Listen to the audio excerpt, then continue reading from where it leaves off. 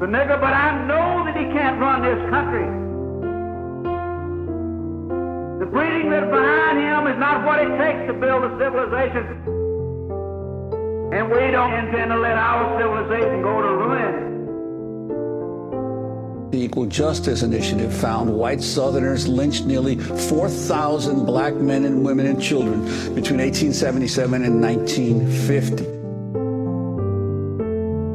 The mob lynched Jeff Brown for accidentally bumping into a white girl as he ran to catch a train. A crowd lynched Jesse Thornton for not addressing a white police officer as Mr.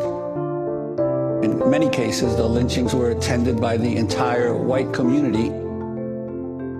10,000 people showed up in Paris, Texas, in a carnival-like atmosphere to watch a man be tortured. We have one in Dyersburg, Tennessee, where the man had his eyes gouged out. He was burned, he was mutilated, and thousands of people witnessed this. There were people who were lynched or going up to the front door. A man in Aberdeen, Mississippi, knocked on someone's door on the front, and then he was chased and ultimately lynched because he didn't go to the back of the door, which is where people of color were expected to go.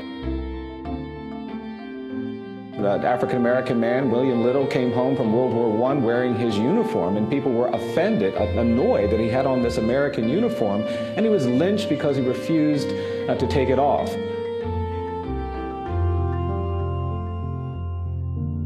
We do the opposite in this country. We celebrate the things, in my judgment, that we probably shouldn't be celebrating. In all of these states, you find Confederate memorials and monuments everywhere dedicated to the people who were defending slavery, trying to preserve slavery, and yet nothing about the pain and anguish and suffering and injustice that those institutions created.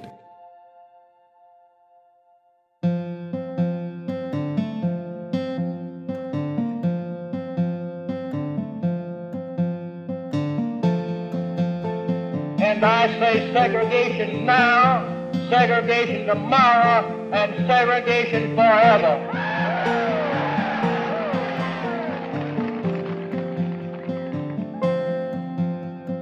Now,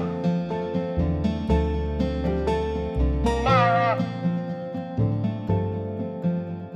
forever.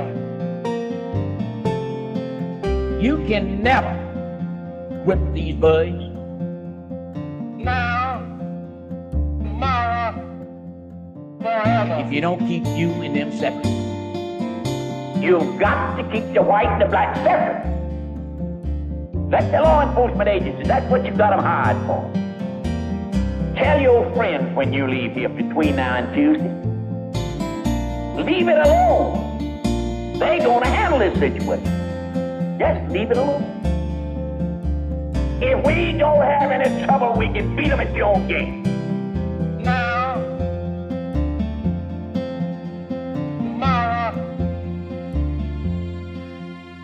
forever. They use their press skillfully to make the world think that I'm calling on violence, period. And I wouldn't call on anybody to be violent without a cause.